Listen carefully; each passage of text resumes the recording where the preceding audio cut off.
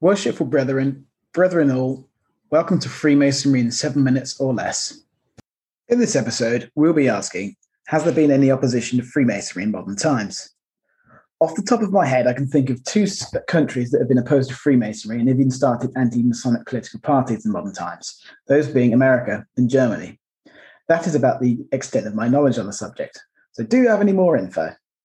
Well, yes, as you say, there were two major anti-Masonry movements in modern times. The first was in USA in 1826, so not exactly modern. But anyway, it was to do with the alleged murder of a storekeeper called William Morgan in New York. It seems that he had agreed to, with some publishers, to publish the secrets of Freemasonry, and subsequently he disappeared.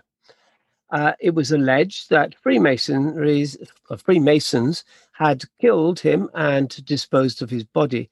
And of course, this was a big scandal and led to public outcry. However, there is no actual evidence to support this theory. But the outcome of this was that it led to the founding of the anti-Masonic political party, which was a political movement and also in opposition to President Andrew Jackson. But by 1835, the party had closed and the movement just basically fizzled out. There is also modern research to show that perhaps Morgan wasn't an experienced Mason and may not have even been made a third-degree Mason. I would just like to interject and say that I think this single event is the start of modern-day Anglo-American Masonic conspiracy theory due to the fraud that it created at the time. Like you say, it was low in rank and very unlikely to have divulged anything that had not already been exposed. Right. And if you read the exposés that were published in England, most of these secrets had already been published. However, as you learn from my books, you'll find that actually the secrets are much deeper and much more esoteric than what is printed in the ritual. Anyway, I digress. The second most violent anti-Masonic opposition was found during the Second World War in Germany. Adolf Hitler had blamed Jews for the defeat of Germany in World War I and for the subsequent poverty and economic collapse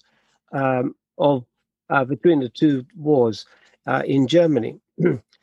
And he took advantage of this to build his National Socialist German Workers' Party, which in German is abbreviated to Nazi.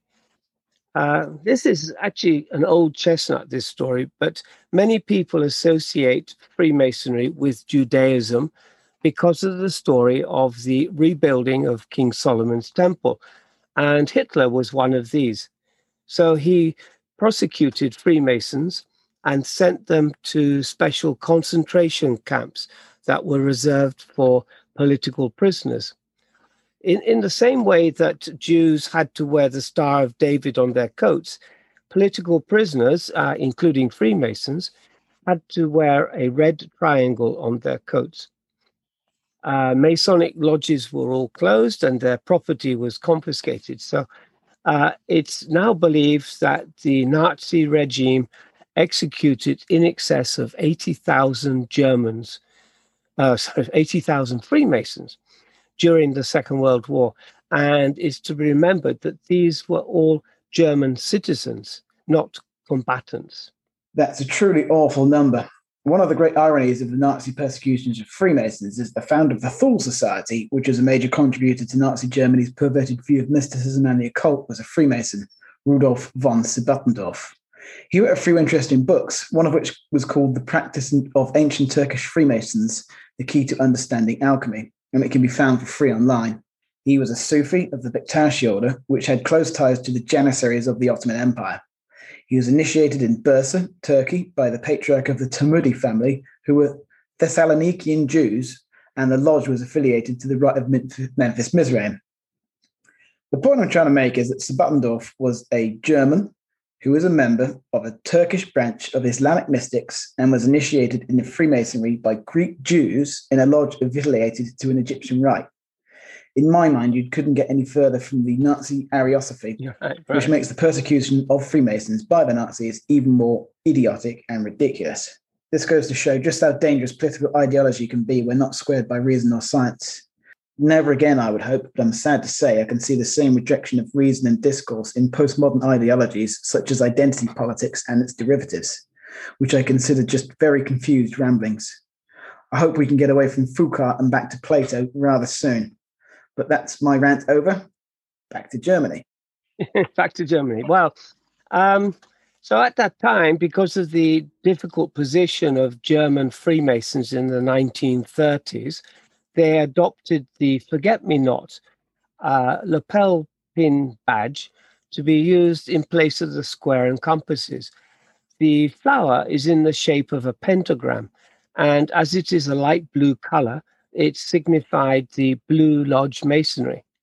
In Britain, particularly where we don't condone the public display of Masonic symbols, unlike America, this is the favored lapel pin for Freemasons even now.